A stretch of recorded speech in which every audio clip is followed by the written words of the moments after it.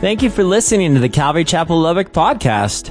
Our mission of teaching people to love God by showing them how much He loves us starts right now.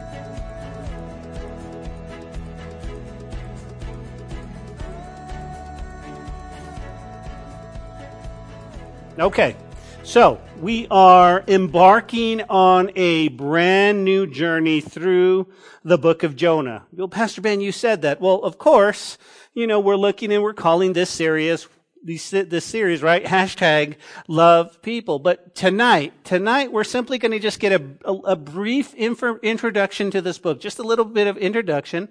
But the one thing I want to jump into first and foremost, because it is the book of Jonah, if you're taking notes, first and foremost, you can jot this down. The name Jonah actually translated out means dove. And I thought that was very interesting. The name Jonah, if you were to name your kid, he actually means dove. And so right off the bat, we discover something very amazing. You go, what's that? Well, we know that God has called us to be obedient to Him, right? As believers. Now, listen, let's just do some work here for just a second, okay? We realize that we're not under the Mosaic law, right? Galatians tells us we're free from that. We're not under the Mosaic law. We don't have to come to church to be saved, or we don't have to give so much money to be saved, or work in the children's ministry. We're saved by grace, right? By faith, through faith alone, we're saved, and that's all there is to it. But there is another law that we are really slaves to, and it's the law of Christ. And the law of Christ helps us and guides us to be obedient. And so the first thing we see is in order to be obedient to God, we're going to need some help. We're going to need some help. And you go, well, from who? Like what? Like the church? The pastor? What? No. Guys, listen. First and foremost, if Jonah means dove, we discover that in order to be obedient to God, we need the Holy Spirit. We need the Holy Spirit. And if we're going to love people the way God has called us to love people, can I just shoot straight with you? We're going to need the Holy Spirit. You go, how so? Well, it's in Luke's Gospel, chapter 3, verse 22. The verse goes like this.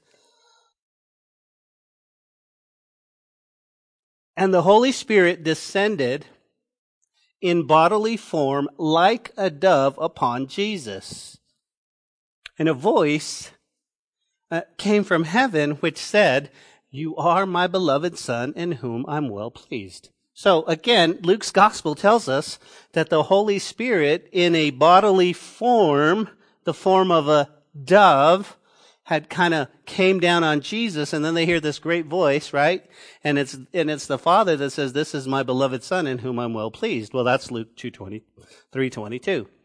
Well, John writes kind of the same account in John chapter 1, verse 32, where he says, "And John bore witness, saying, I saw the Spirit," speaking of the Holy Spirit, "descending from heaven like a dove, and He remained on him," Jesus. Now, let's chat for just a moment, okay?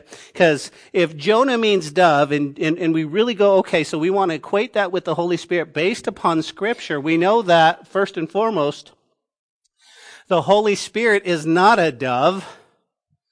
Okay, we know, well, that's a dove. No. The Holy Spirit, jot this down, guys, is the third person of the triune God. Okay? Some people will say, well, the Holy Spirit is this force or this mist or this. No, the Holy Spirit is a person.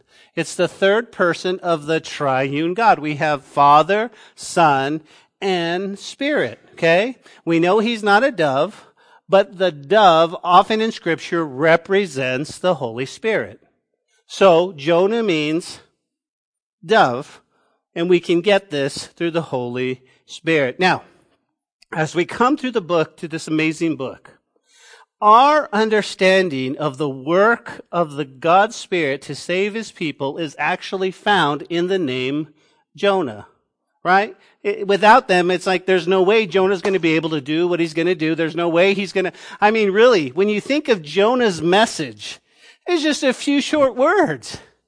Listen, God has given me just this incredible gift to be able to go, hey, listen, and I work really hard in evangelism, but it was through the Holy Spirit that, well, think about it, guys. The Holy Spirit, guys, comes upon Jonah, and it's actually used, and it's used to save the people as found in his name. Listen, without the Holy Spirit, we're a lot like Leslie Puckett. Now, Leslie Puckett is a guy. You go, who's Leslie Puckett? Well, I found this article. I thought it was very interesting. Sometimes back, the Associated Press carried the dispatch in Glasgow, Kentucky, said Leslie Puckett, after struggling to start his car, lifted the hood and discovered that someone had stolen his motor. That's a lot like us, is it not, without the Holy Spirit? See, that's the driving force. So, let me give you some background on this book. There are many people who will come to the book of Jonah and say, now, listen, that's just an allegory.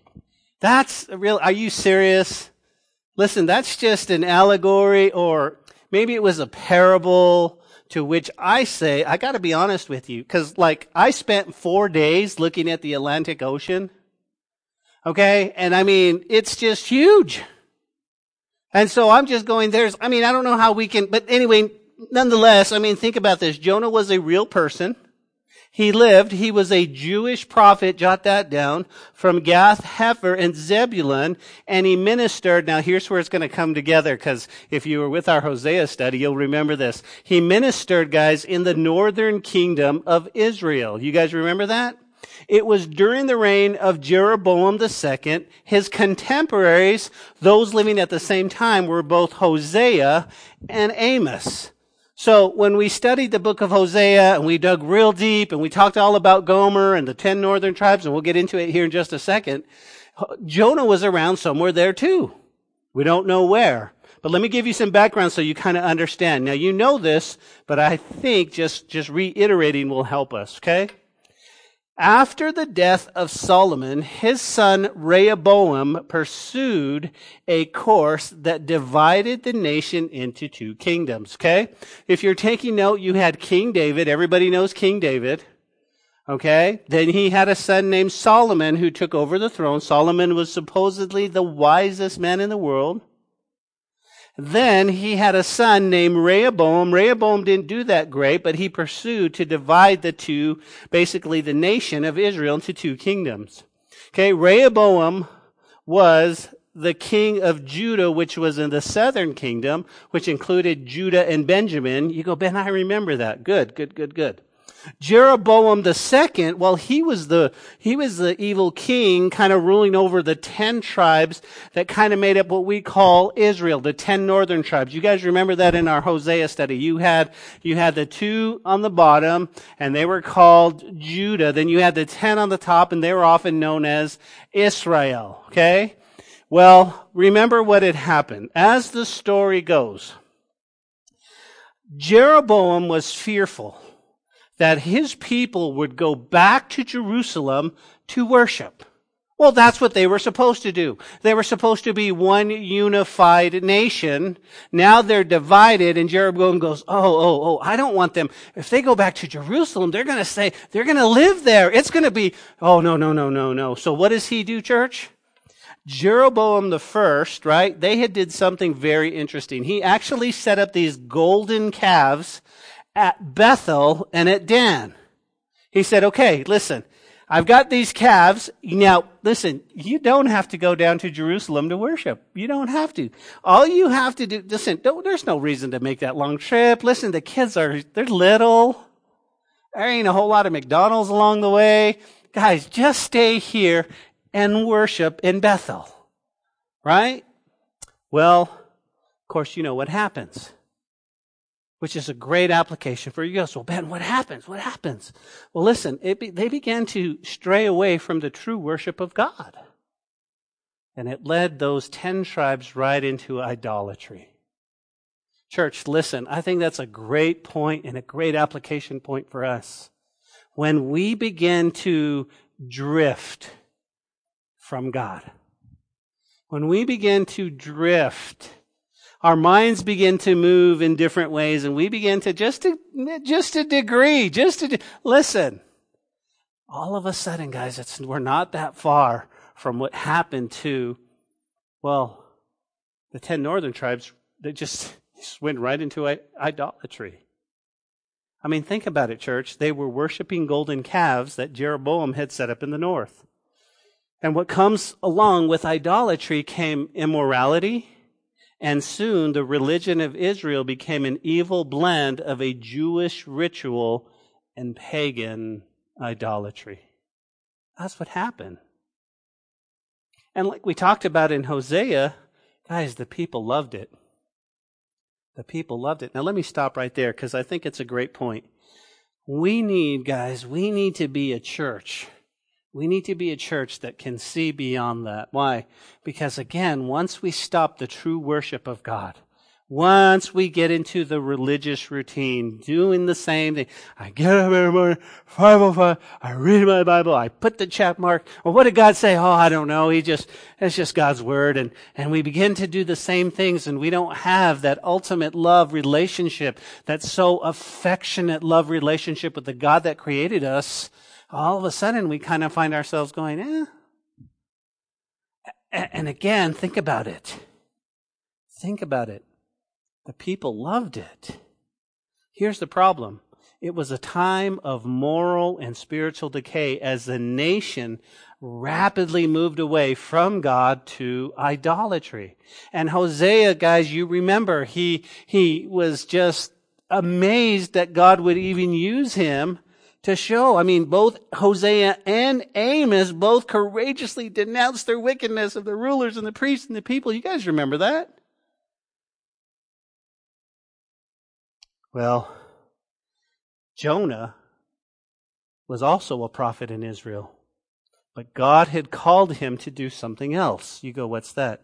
Not only was he called to minister to the 10 tribes known as Israel, but he was also called to minister to other nations.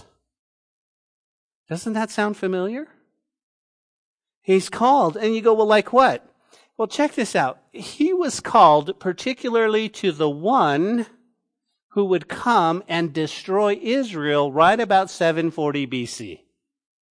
So, I mean, here's Jonah. He's ministering. Okay, God loves you guys. Come on, we're going to fight for God. Let's go. Oh, by the way, I'm called to, think about it. Where was the one place that you think, I hope God would never call me to?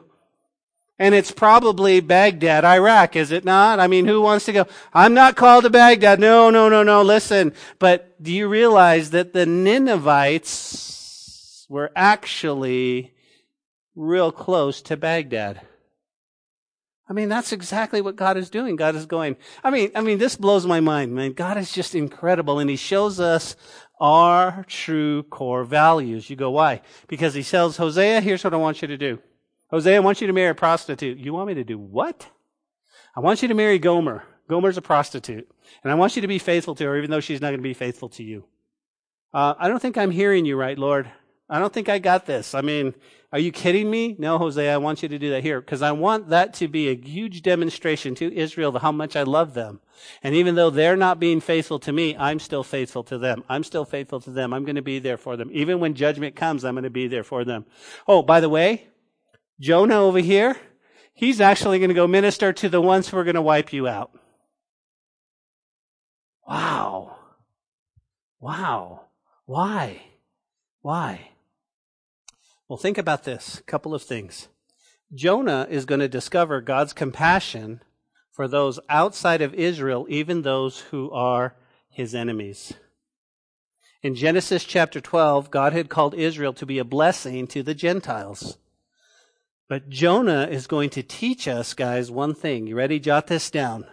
Disobedience brings discipline. Disobedience brings discipline. Okay? Now, as we prepare to jump into this series, this amazing book, we need to stop, guys, and we need to ask some few questions, okay? So let me just jot these down, okay? If you're taking note, this is going to kind of be the nucleus of this series, okay? Ask this question. Jot this down in your notes. Write it in your Bible somewhere. The first question we ask is this. You ready?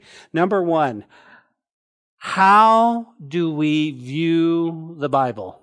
How do we really view the Bible? You go, what does that mean? Well, listen, when we come to the book of Jonah and the Word of God declares to us that there was this great fish and that he swallowed this man and this man basically camped out in this great fish, do we believe it or do we go, I don't know, that sounds like a fairy tale? Do we believe that the Word of God from Genesis to Revelation is the inspired Word of God? Is this the one where you go, listen, I can put my faith in it. I just know. So how do we view the Bible? Do we view it as, okay, this is God's Word. This is God's holy and anointed Word. The second question we need to ask ourselves, can we flee from God's presence? Can we flee from God's presence? No matter where you go, can you flee from God's presence? And you go, Pastor, I don't think so. I don't think so. It's crazy, and I can relate this because again, like I said, this morning we were having breakfast in Florida, and we flew, got on the airplane, and you can see down, and you can see, you guys know what I'm talking about. You see houses, and you go, man, God is everywhere. It's just amazing. And you're just like, can you flee from His presence? And then the third thing we need to ask is, what does God really say about people? What does God really say about people? Those questions are going to be answered throughout the series, okay? So what do we have to do? We have to do some work, okay? We have to do some work. So remember our core values. You go, what are they? Well, let's break them down for the sake of our study. Number one, our core value is to love God. Listen, we can never love people the way God wants us to love people if we don't love God. There's a disconnect if we're not doing that. If we go, listen, man, I love God with all of my heart, with all of my soul, everything. He's my every breath, but I just don't like people. I just don't want to love people. I don't want to tell anybody, you know what, if I could live on an island by myself, there's a disconnect. Because our first core value is that we need to love God. Where does it come from? Deuteronomy chapter 6, 4, and 5. Where He says, Hear, O Israel, the Lord our God, the Lord is one, and you shall love the Lord your God with all your heart, with all your soul, and with all your strength. That's our core value. Now, within our core value is something deeper. You go, what's that? It's the subcore, if you will. And you can find them on our app, and you can find them on our website, but here's our subcore. You ready? Number one, it's all about Jesus. It's all about Jesus. And we write this: we will preach the gospel with all of our heart, then die and be forgotten. Why? Because it's all about Jesus. Listen, church, we're not here to make a name for ourselves. We're here to make Jesus famous. We're here to lift Him up. The Bible says if you lift Him up, He will draw all people to Himself. So we're not here going, listen, we want to be the mega church, right? Let's get ready to rumble. I don't know where that came from, but you know what I'm talking about, right? It's that, no. We're here to go, hey, let's lift up Jesus. Let's see people see Jesus. Because Jesus is the only one who can save. Jesus is the only one that can heal a marriage. Jesus is the only one that can restore that emotional imbalance or the healing that people need. Jesus can take the wounds, guys, that we got as kids and growing up, and Jesus can heal those if we'll let Him. But it's about Jesus. And that's the first thing. It's all about Jesus. So we're here first and foremost. Our vision, why do we exist? Is listen, here's what we're here. We're here to teach people to what? To love God. Just to love you. We're going to teach you through Scripture. And you go, why would you teach us to love God? Here's why. Listen, when you truly understand how much God loves you, your natural result will just be love and adoration to Him. Because listen, we know who we are. I don't need to get up here and go, all right, I'm going to bang the pulpit. Y'all are a bunch of sinners. We know that. Nobody has to tell me. My goodness, I get up in the morning, I was like, Lord, forgive me. I'm sorry. I've only been up for 5 minutes. We know who we are in our hearts. But what we need to hear is His mercies are new every morning. And what we need to hear is that He's going to say, come on, I still love you. Even though you haven't been faithful, I'm faithful. I'm faithful. I'm going to walk with you, and I'm going to talk with you. So we got to love God. Number two, we got to love people. Love people, right? That's the second core value. We want to really love people. Now listen, we don't just want to make t-shirts or bumper stickers or hats that say, we just love people. I mean, we genuinely need to love people. And you go, what does that mean? Well, one of our sub-core values is this. We want to do whatever it takes to reach people with the gospel of Jesus Christ. The churched, the unchurched, and those nobody wants. Are you guys tracking with me? Anybody with me? You know why? Because when the tatted up, smelly, unshaven sinner comes in this church, our reaction should be core value number 2. We just love him. When the arrogant businessman in a 3-piece suit checks out Calvary Chapel, what's our job? Our job is to love him if he's far from God. You see, again, guys, it's the churched. There's so many people who have been churched that they get to a certain age and then they begin to walk away because they don't have and never experienced a real walk with Jesus. And really, isn't that the point? Isn't that the point? That every one of us would have a real and intimate walk with the God that created us. Listen, none of us is going to get out of here alive. We want to have this real walk, and we can fool people on earth. How you doing? Praise God, man. Doing good. But deep inside, you're going, I don't even have a walk with God. I don't even pray. Hey, brother, how are you? Hey, brother, how are you? Hallelujah. I learned those words. But we don't have a real walk inside. And guys, listen, we can drop the facade because the only thing that matters is that we have a real walk with God. Because why? Because it's the churched. And what about the unchurched? What about those that go, dude, I didn't even know Jonah. I mean, what was that? A whale? Did a whale? I mean, I don't even know. And, I mean, think about this. When you talk to them about, I mean, how many of you know about David and Goliath? Mostly everybody, right? David and Goliath. Yeah, we know that, right? Of course we do. But a lot of people go, who was that? Is that a band? I mean, is that a rock group? Who's David? I mean, I don't understand. No, it's a Bible. Oh, that happened in the Bible. Like, what was that? And you and I, we go, seriously? Serious? Because they're unchurched. They know nothing about church. What are we supposed to do with that? Pastor Ben, you don't understand. If someone comes and they don't, that's a lot of work. Exactly. Church, listen. We got to love those people because we naturally assume every one of us is walking in the same, every one of us has the same Bible knowledge. We assume.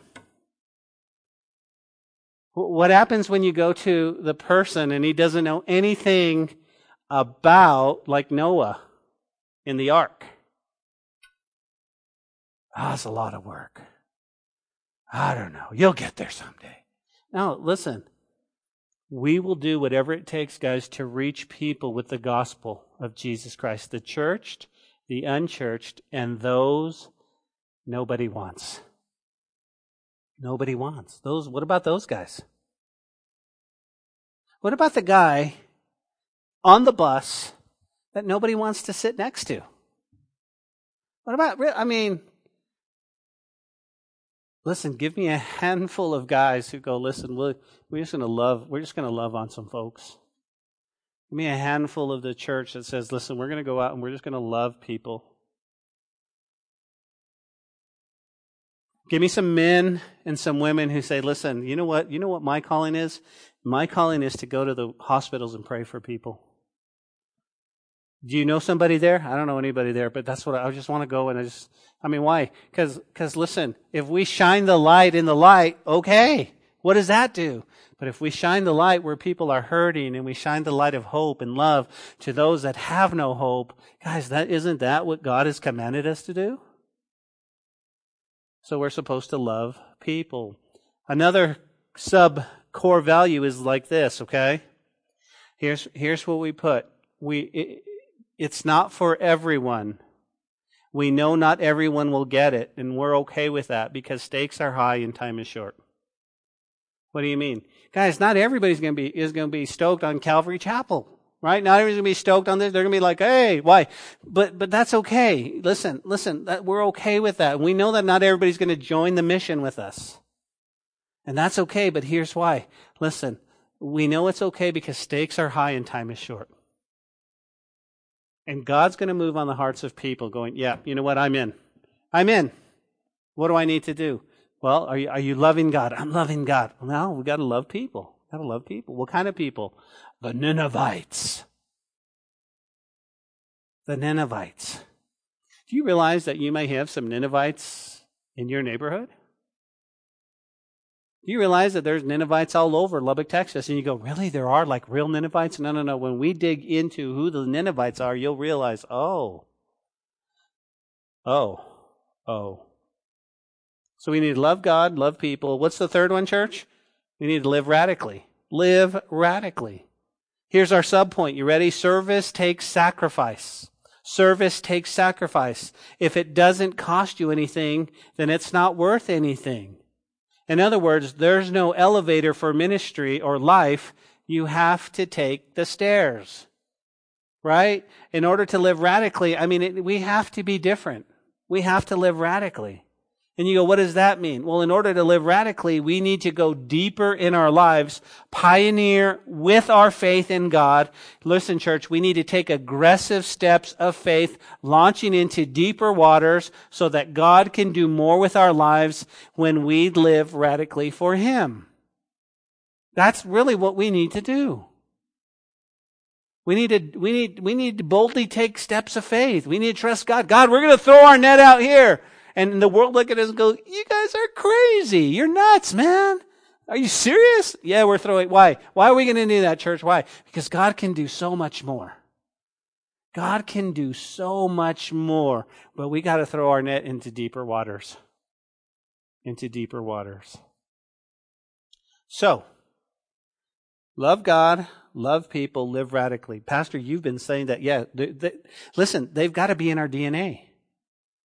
They've got to be in our DNA. And so that's how we take the gospel out.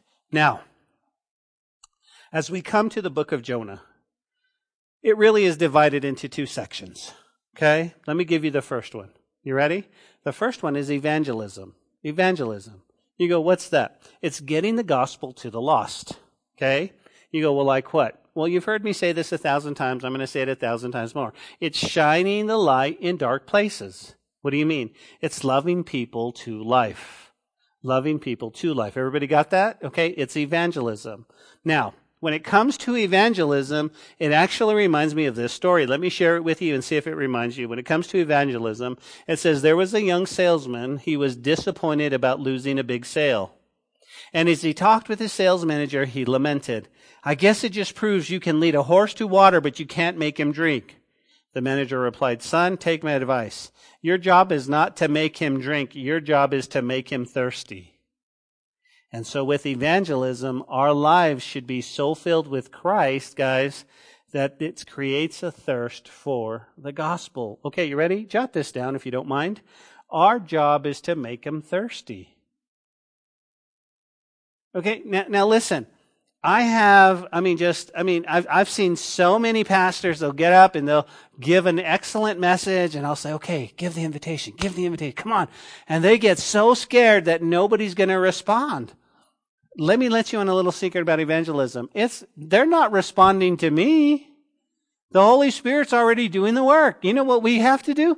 We just have to invite people. I'll just say, hey, how many of you want to give your life to Jesus? Boom, boom, boom, boom. Why do I say that? Because the Holy Spirit's already working. Listen, all I have to do is make him thirsty. How do you make him thirsty? Listen, we're passionate about the things that God's passionate about. We're hungry for the things that God is hungry about. And then when they start seeing that actually operate in your life, church, they start going, man, I want that. I want what you have. And that's what evangelism does. Now, 2 weeks ago we showed a movie. There's a couple of things in that movie. Number one, he talked about evangelism. What did he say? I'm all for friendship evangelism. Can I get an amen? Friendship evangelism is get a friend, make a friend, take them to coffee, show them. It may take a year or two. Friendship evangelism is good. Okay? I'm not discounting that. But because time is short and buildings are on fire, if you know what I'm talking about, we've got to tell them the gospel quickly. We've got to go out and we've got to make them so thirsty. Make them so thirsty. So you have evangelism, and then the second part of the book of Jonah is training. Training. Why? What happens? Once they're saved, what should we do? What should we do? Guys, we need to equip them as believers. What do you mean? It's not enough to be obstetricians, right? All right, have the baby, and they get saved, and now they're little babies, and they just like, I'm a brand new Christian. You know what we need, church? We need pediatricians. We also need people to raise them up and walk with them. Why? Because just like a little baby, do you remember when you had little ones? Right? Some of you don't remember because you're old. No, I'm just kidding. But you remember they fell. They stumbled. They scraped their knee. And you were there to help them and walk with them and love on them. And then eventually they grew to where they could walk by themselves and they could run. And you begin to coach them in other areas. Guys, isn't that what it's about? I know what you're thinking. You're like, Pastor Ben, hold on. Hold on, Pastor Ben. I thought the book of Jonah was about a man and a whale. Well, see, that's where the problem lies. See, it was G. Campbell Morgan who once said about this book, many people have looked so hard at a great fish that they miss the great God. The key or the theme to the book of Jonah is God's love for his people.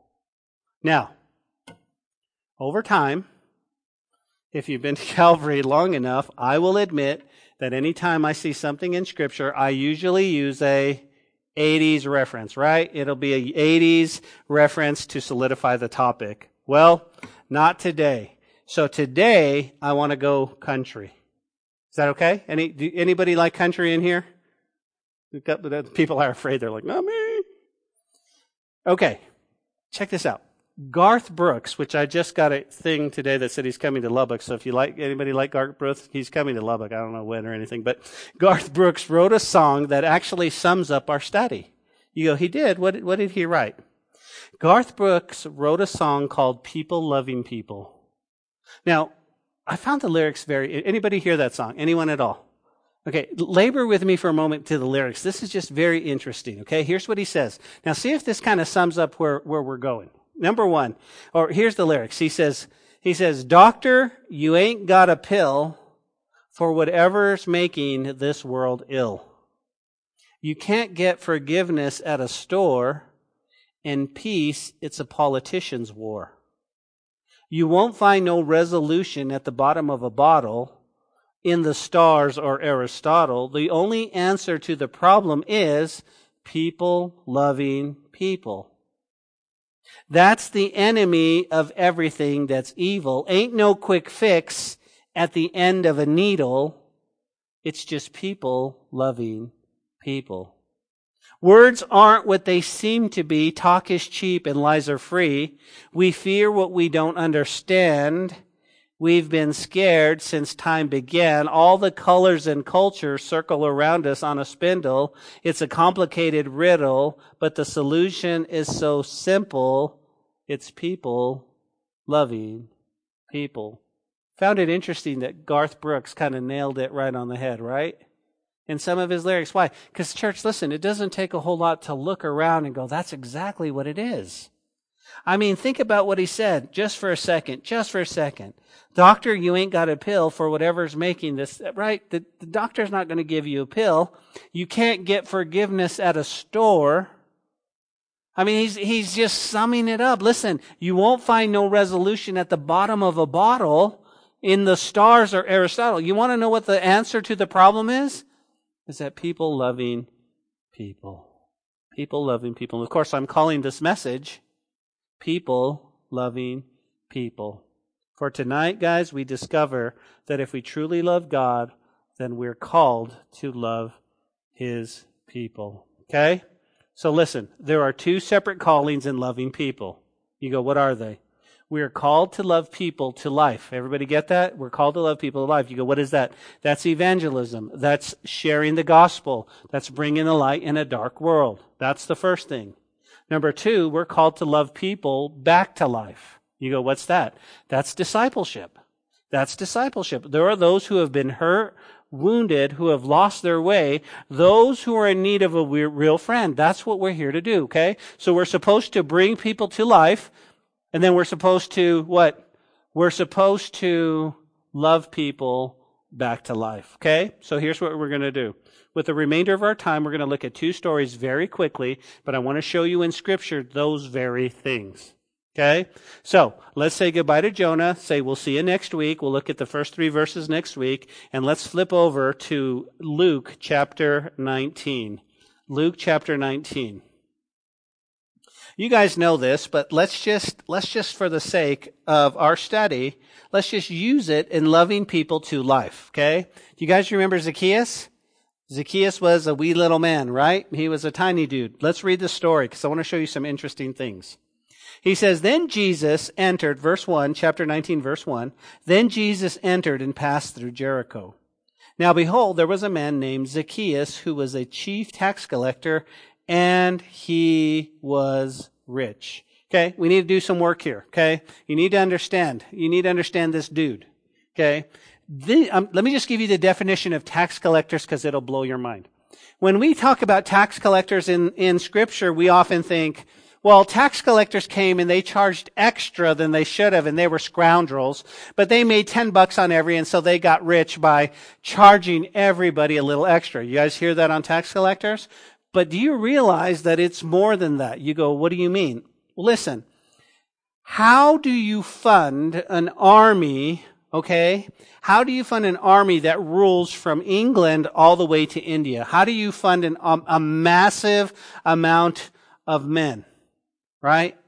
How do you do this? Because it was Rome at this time that ruled by its strength. Rome ruled with an iron fist. And if you turned against Rome, you would be executed. Right? You would be hung on a cross for all to see. If you were walking in Jerusalem and you saw a cross, you would actually read what they did. Right? And so what happens is you go, okay, so how do you fund this army? How do you fund this army that's so massive? Well, it's not so much about collecting extra taxes, but what it was is these tax collectors, these Jewish men, would actually join forces, and they would take your taxes and they would fund Rome. And when Rome came in and destroyed something, they destroyed everything. I mean, when they came in, they would come in and they would rape the women and the daughters, and they would kill the sons. I mean, and so what happens is that everybody hated Rome. Why? Because you're just living your own life, and all of a sudden this Rome comes in and they just wipe everything out, steal all of your stuff. You couldn't do anything about it. I mean, I want you to think about for just a moment exactly what's going on. I mean, if Rome came to your house, knocked on the door, I mean, your wife is in danger, your kids are in danger, and all of your stuff is in danger, and guess who did it? Your neighbor! He's a tax collector. He's helping Rome. So you didn't get along with your neighbor, did you? Well, Zacchaeus not only was a tax collector, help me, church, he was a chief tax collector. So he was messed up. He was in deep. And so all of a sudden, guess what? Jesus, he's walking through, and here's this dude named Zacchaeus, and he's a chief tax collector, and guess what? He was rich. The dude had bank. He had some big bank. But look what happens in verse 3. And he sought to see who Jesus was. Could not because of the crowd, for he was short stature. Guys, do you see what I see? Zacchaeus wanted to see Jesus, but he couldn't. Why? Because the crowd got in the way. The crowd got in the way. And here's what I really believe. You ready? If we're going to love people, listen to me. I believe that people in Lubbock, Texas desperately want and need to see Jesus, but the crowd keeps getting in the way. The crowd keeps getting in the way. You go, who's the crowd, Pastor Ben? Guys, there are people who are part of the crowd who claim Christianity, but they have not met Jesus in a real or authentic way. They're just part of the crowd. They're just, wow. Guys, my prayer is that we would have a passion we'd be so passionate for God and a purpose to shine the light that we would clean out the crowd in our lives so that everyone would still see Jesus. Because I believe Zacchaeus wanted to see him. So what did he do? Verse 4. So he ran ahead and he climbed into a sycamore tree to see him, for he was going to pass that way. And when Jesus came to the place, he looked up, saw him, and he said to him, Zacchaeus, make haste, come down, for today I must stay at your house. Don't you just love that? Don't you just love that? Jesus is walking. He looks up. There's Zacchaeus looking down, right? And he's like, hey, we're going to your house. We're having a barbecue. Let's go. I think that's so cool. I think that's so cool. Let me ask you a question. Do you really believe that people want to see Jesus and are willing to do whatever it takes to see him? You go, how so? Guys, this guy had no real reason to see Jesus. Why? I mean, he's rich. He didn't need anything. I mean, think about that. The guy's GQ. He's got awesome benefits. He's driving around in a nice chariot. His wife is probably going, thumbs up, dude. We've got it made. But yet there was something, guys. There was something in him that made Zacchaeus climb a tree just to get a look at Jesus. See, I think people want to see Jesus more than we might think. Look at verse 6. So he made haste, he came down, he received him joyfully, but when they saw it, who are they? Listen, they all complain, saying he's gone to be a guest with a man who is a great sinner. Do you see that? That blows my mind. Zacchaeus, I'm going to your house. Let's go, Lord. Everybody's like, psh, you're loving that sinner? You're hanging out with him?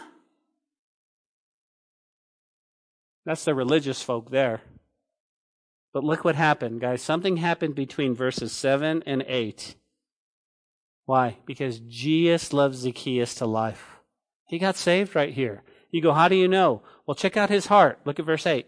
Then Zacchaeus stood and he said to the Lord, Lord, look, I give half of my goods to the poor, and I've taken anything from anyone by false accusation, I've restored fourfold. And Jesus said to him, today salvation has come to this house, because he is the son of Abraham. For the Son of Man has come to seek and save that which was lost. Do you see the transformation? The transformation is evident, right? Something happened. We don't know what, but we know Jesus loved him to life. We know the story because all of a sudden he's going, Lord, I repent. I'm going to give everything. Anything I'm going to take back. I'm going to give half my stuff to the poor. He was rich. Guys, that's the whole point. This is my stuff. He's like, it's not my stuff. It's yours, Lord. Take this. As a matter of fact, if I've stolen anything, I'm going to give it back fourfold. That would blow my mind, right? Could you imagine? Oh, no. Right? It's Zacchaeus. You'd have to open the door a little bit because you couldn't see him. I mean, there's Zacchaeus, and tell me what you're really thinking. He's coming back for more taxes. Are you serious? So you're telling your wife, don't answer the door. And all of a sudden he comes to you and he says, listen, last month when I came and I took $20 worth of taxes, yes, Zacchaeus, he says, listen, I've met Jesus and I'm going to give you 100. I didn't do it right. What are you guys thinking? Why? Why would anybody do that? Right? Some of you have been looking for the camera. Is this candid? What's going on here? Am I being? But because he met Jesus, guys, things have changed. So the question is, have things changed in your life like that?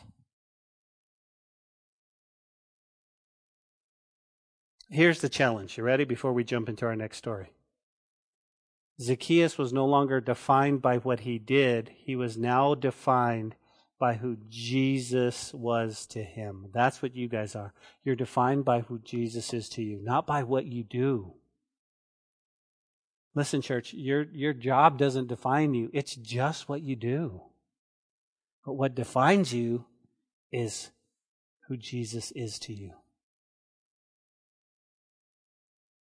So he loved Zacchaeus to salvation. He loved him to life. Now let's look at someone real quick. Go back to chapter 10.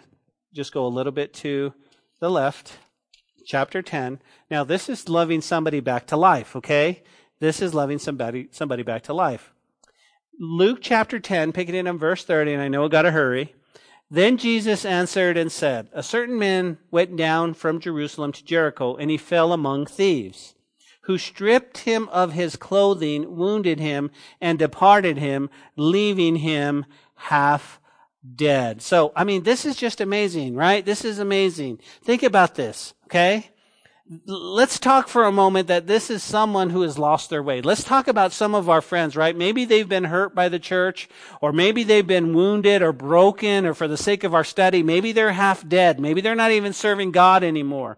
Now let's be honest. This could go one or two ways. What's that? You could leave him there to die, or you could save him and help him to recover. You can love him back to life, okay? So let's see what happens, right? Now listen, that's how it is for so many people.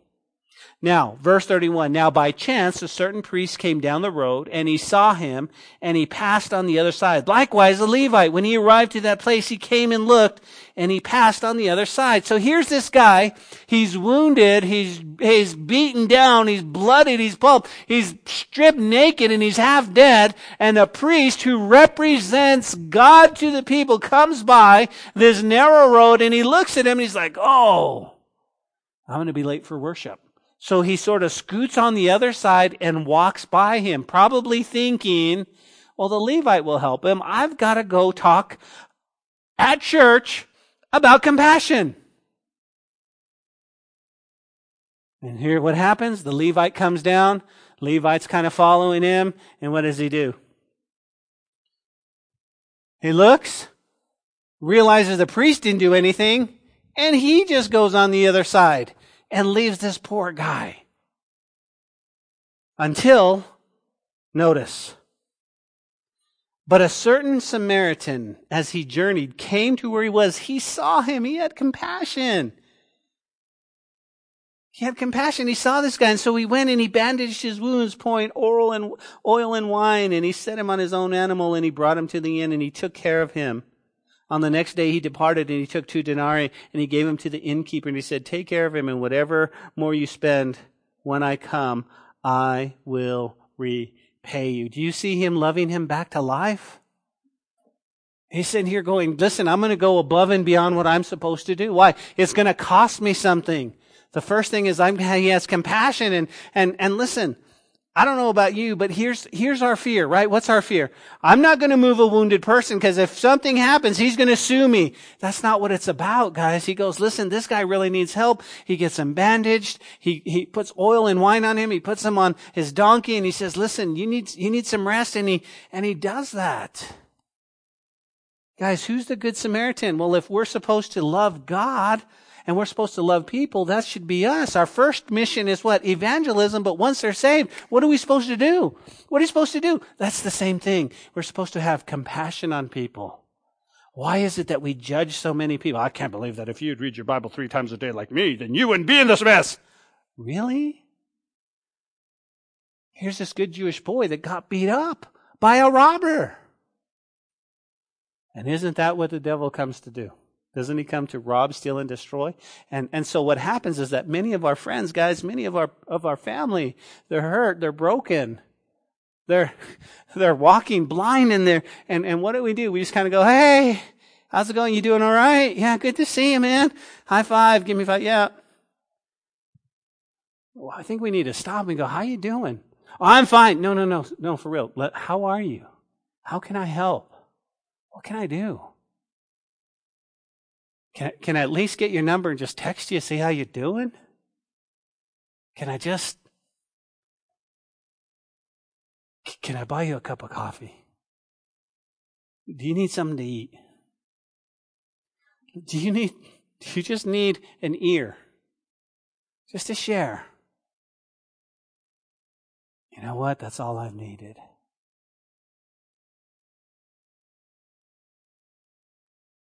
Guys, you go, but Pastor Ben, I'm not real good at evangelism, but a lot of times, guys, if we're just moved by the Holy Spirit, and we just, even if it's an invite to church, even if that's listen, just come with me. We'll let the work of the Holy Spirit come. We'll let the work of the Holy Spirit, and we'll see what God will do. He came to him. He had compassion. Guys, he poured out the oil and wine, which is a type of the Holy Spirit. And now, are you ready for the last one? He paid the bill for his restoration. It costs us something. It costs us something. But church, do you realize that that God bankrupted heaven for you? He bankrupted heaven. He sent it all. He didn't say, hey, listen, I'm going to create this angel, and the angels are going to go die for you, and you're welcome to come to heaven if you... He said, listen, I'm taking my son, my only son, and I love you guys so much, I'm going to bankrupt heaven. And that's exactly what he said, listen, I'm ready to pay the bill. I'm ready to pay the bill. He paid for his restoration. Because it costs us something, church. It costs us to love people back to life. It costs time, money. I mean, it costs resources. It costs... Pastor Ben, I think I might get hurt. You might get hurt. You might love this person so back to life that they just, nope, not having it, and they run off and you're hurt and you go, I'm never doing it again. That's not what we're called to do. We're called to keep on keeping on. Why? Notice what Jesus said. Okay, verse 36. So which of these three do you think was a neighbor to him who fell among thieves? And he said, he who showed mercy on him. And Jesus said to him, go and do likewise. Okay? We're going to finish with one song, but we're going to finish with that, okay? As Jeremy and his wife come on up to do one last song. Notice what Jesus tells us to do. You ready? Go and do likewise. Go and do likewise. That's what we're called to do. Share the gospel and then love people back to life. They're hurting. Some of you might be hurting today. And you need somebody to just maybe you just don't need any words at all, but maybe you just need a friend. Maybe you need somebody to just say, hey, I understand. Guys, can I share this with you real quick? Because this is what the Lord spoke to me, and then I'll get you out of here. The Atlantic Ocean was probably about 68 to 70 degrees, and I started walking through it as I was walking in, and I got to about right here, and I realized something very interesting, right? I kept seeing the waves kept coming. And there were small waves, and that didn't bother me. The water was a little cold, but that did. One wave. And then if you waded up a little bit more, then the waves got a little bit bigger. And all of a sudden, you wouldn't realize this, but there would be a big wave, and it wanted to do some damage, right? And you'd kind of have to turn around or whatever if you didn't. And so I sat there like this, okay? And I'm sitting there with my feet in the sand, planted deep in the sand, right? And I'm watching this wave, one wave come after another, one wave come after another. And I realized that I would lose my balance. You know why? Because as the tide went back out, the sand under me would just go with it. And I'd step back. And it was then that the Lord spoke to me. He said, and I figured this is a lot like life, okay? Sometimes people are going, listen, the little waves in life I can handle. Yeah, I got this one. Okay, I can do this one. And then a bigger wave comes, and a bigger wave comes. But what I realized is if they're not standing on solid ground, the sand beneath them is trying to trip them up just as well. You see, guys, life is going to hit us. But where you place your feet is going to make all the difference in the world. And that's what it's about.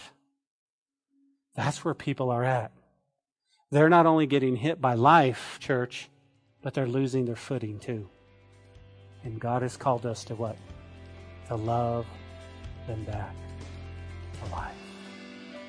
Father, we worship you and we praise you and we love you and we thank you for our Bible study. We look so forward to this book. And we worship you now in Jesus' name. Amen.